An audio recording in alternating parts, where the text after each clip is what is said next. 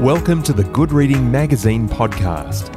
Good Reading is a monthly magazine dedicated to books and reading and aims to help readers discover their next favourite book.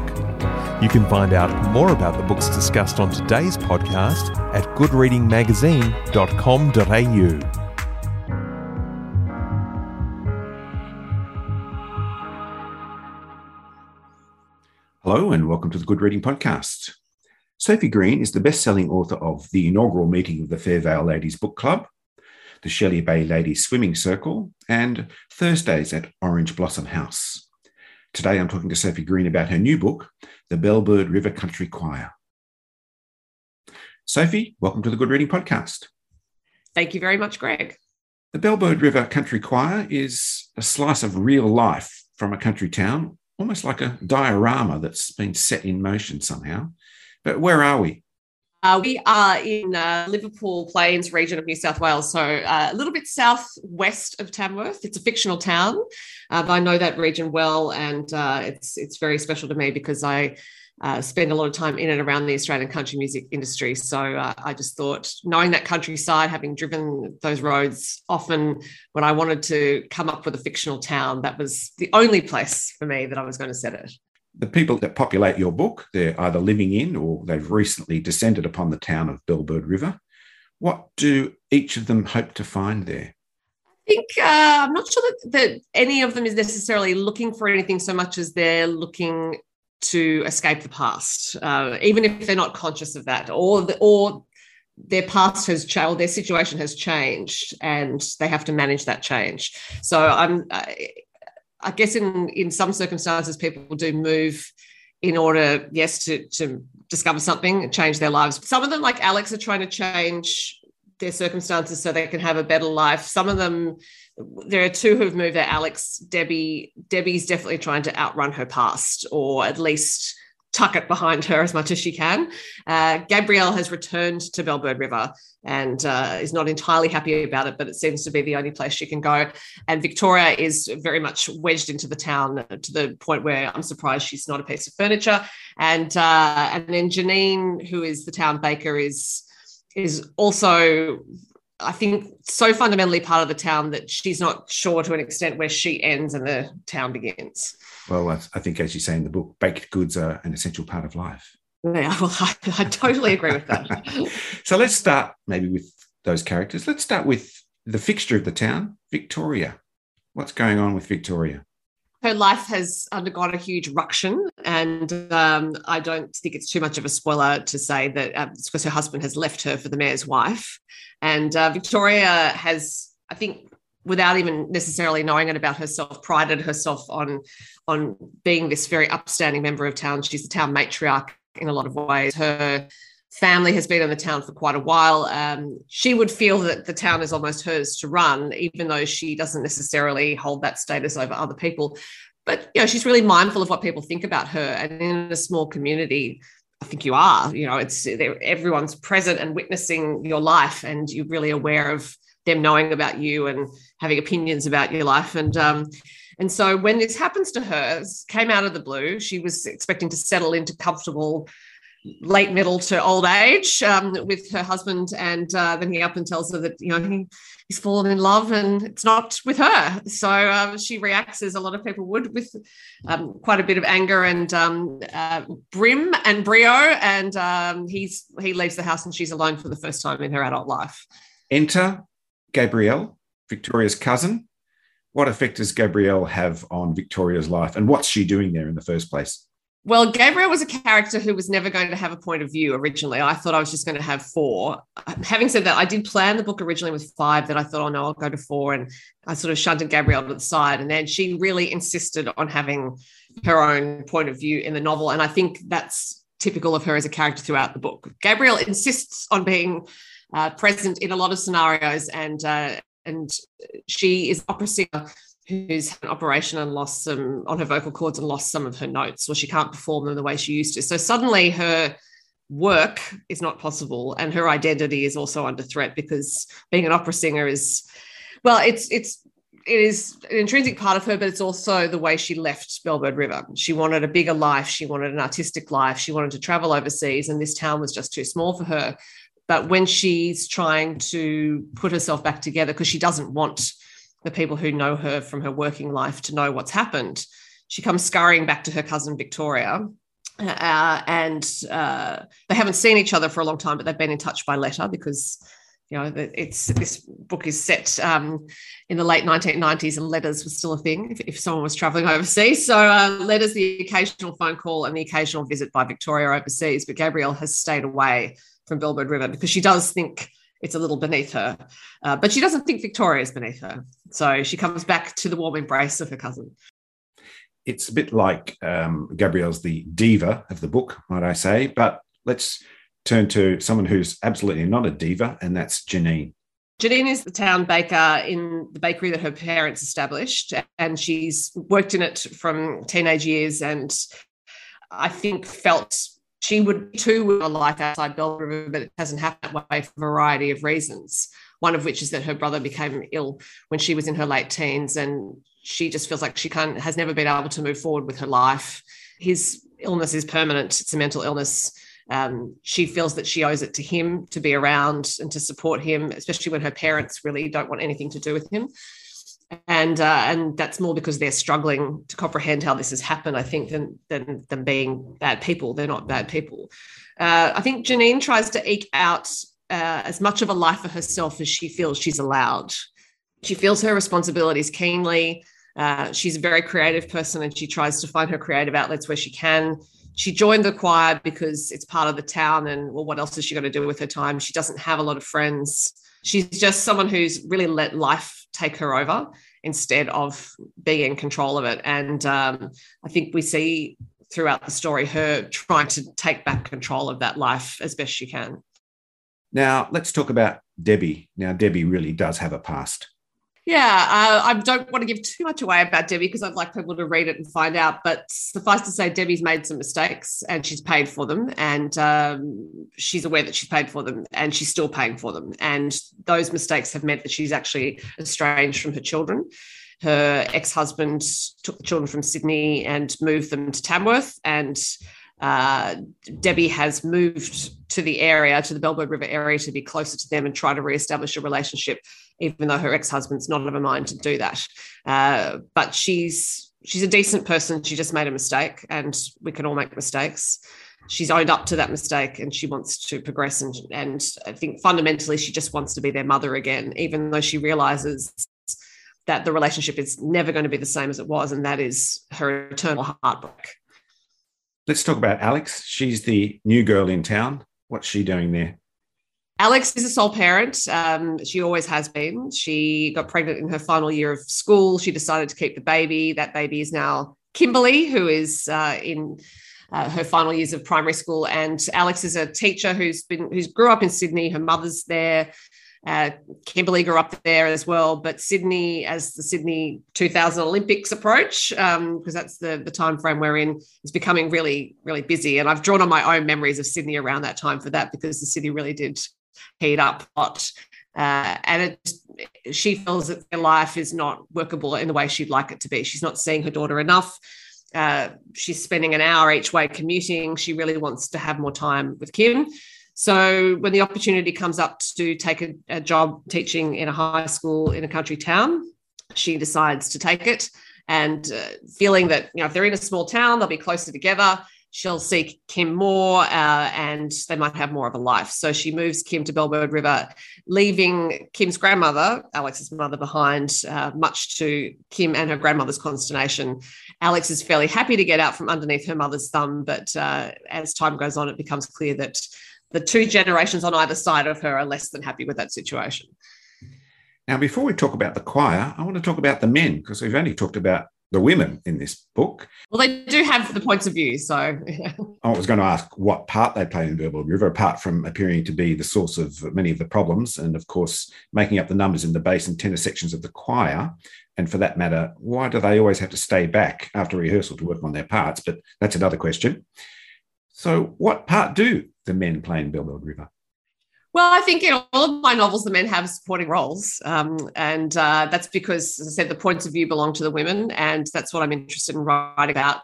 And I also like to write stories where relationships with men are not at the forefront for these women. Their relationships with themselves and with each other are the main part of the story. But, there are some very nice men in Bellbird River. Jimbo is a member of the choir who's been a bit sweet on Victoria. The youth. Warwick doesn't seem like a bad guy. Warwick's not a bad guy. And as so often with the characters I write, they tell me who they are. That I just see them and I think, who is this person? And I saw Warwick and thought, oh, who's that guy? He's tall and he seems to be the choir master. And that was as much as I knew when I started to write him. And then his story unfolded. And Warwick's another one who he doesn't have a point of view, but his story is not unlike some of the others in that he came to Bellbird River for a particular reason and has stayed and is trying to make the best of his life there, despite some setbacks. He's also creatively motivated and passionate about what he does, and I think good at connecting people. Let's talk about the choir, which is the focal point of this book. What role does the Bellbird River Country Choir play in the lives of all of these characters? I think it gives them a place to go every week. And quite often in small communities, those sorts of activities provide that focal point for the week. It's like, I'm looking forward to going to bridge or whatever it is and seeing my friends, and the choir is that I think for Janine more than she'd like to admit. It's a chance for her to actually socialise with other people. For Alex, it's an opportunity to meet new people, and for Debbie, it's a chance to be musical again. She's a very musical person, and she hasn't been able to explore that part of herself and her nature for quite a long time. Victoria joins the choir because she wants Gabrielle to join it, because she thinks Gabrielle should keep up performance. She recognises that Gabrielle probably needs that. It's not mentioned in the text, but I think partly Victoria also just wants to have a break from having Gabrielle on her own, but because they adore each other, but Gabrielle can hard work.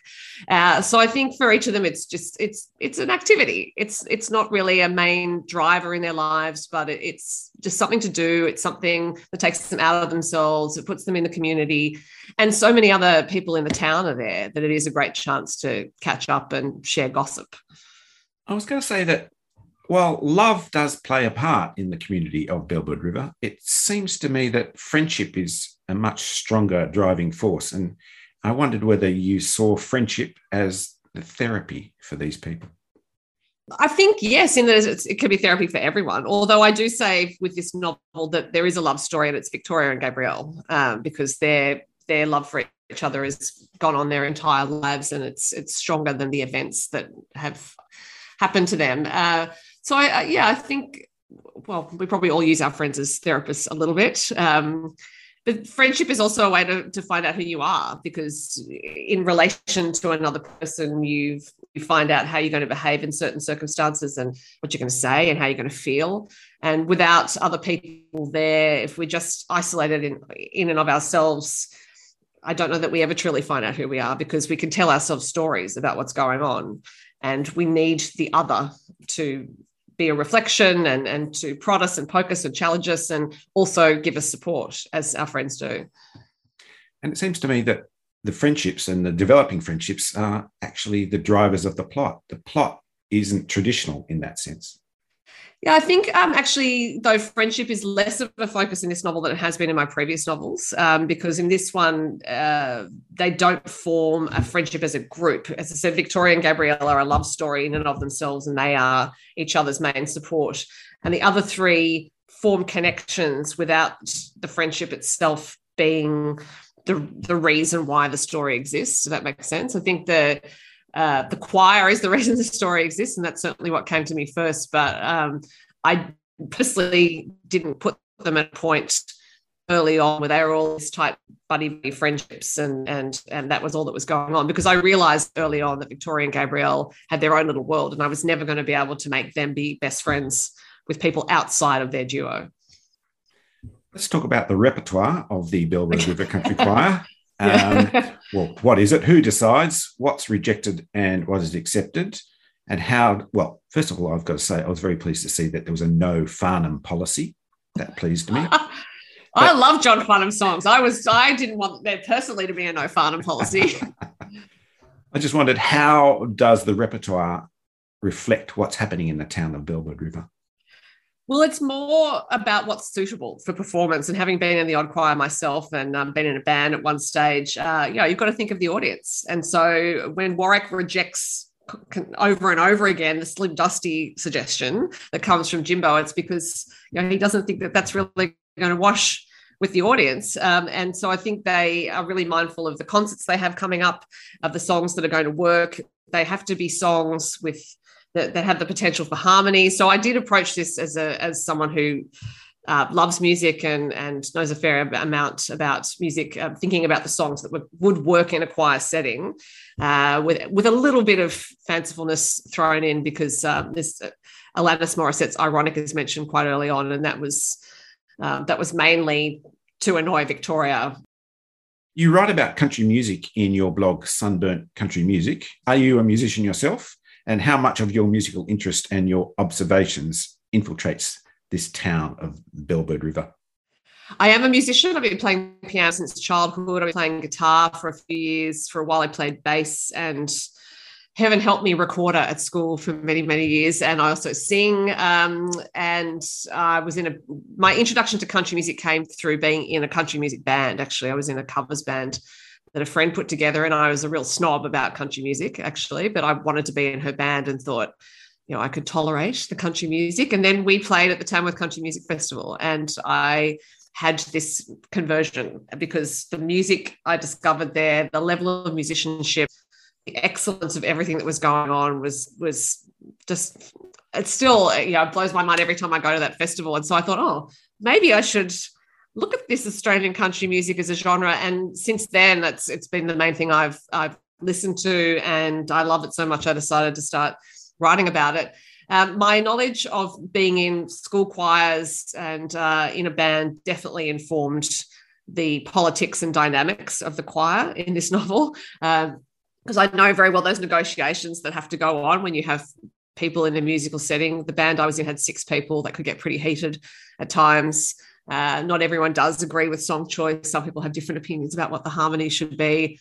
And so that was just 6 of us. And I think if you extend that out to people who are doing it in their own town and have opinions about what should happen in their town, that also has an impact on what they think the music should be and how it's going to be performed and what songs should go in what concert, because to them the stakes are different than just someone who might be in a choir in a city.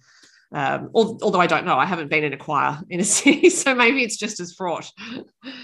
It just occurred to me at that moment, with all the heartbreak that's going on in Bellbird River, I wondered why Achy Breaky Heart didn't make an appearance. Well, I did look, that could have caused a huge Barney in the choir if that had been raised. And I already have, some disappointment going on with the no Farnham policy. So I just thought I'd restrict the drama to Farnham instead of, but yeah, Achy Breaky Heart, who knows? Could be a sequel. No, I don't write sequels. Bellbird River explores the everyday interactions between people, and in doing that, you illuminate the distances between them, near or far, the divisions, the differences, and the things in common. Are you a sociologist in disguise?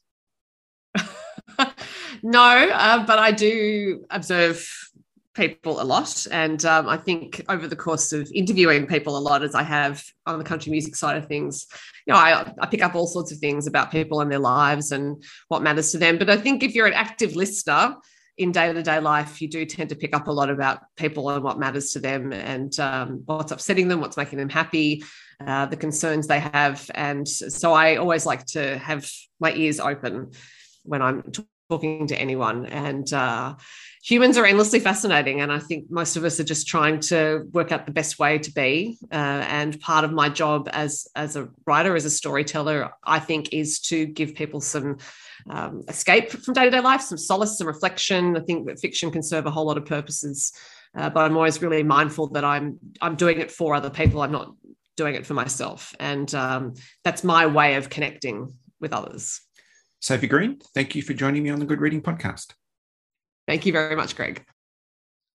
I've been talking to Sophie Green about her book, The Bellbird River Country Choir. It's published by Hachette, and you can find it at goodreadingmagazine.com.au. My name's Greg Dobbs, and thanks for listening. Subscribe to Good Reading print and online magazine at goodreadingmagazine.com.au.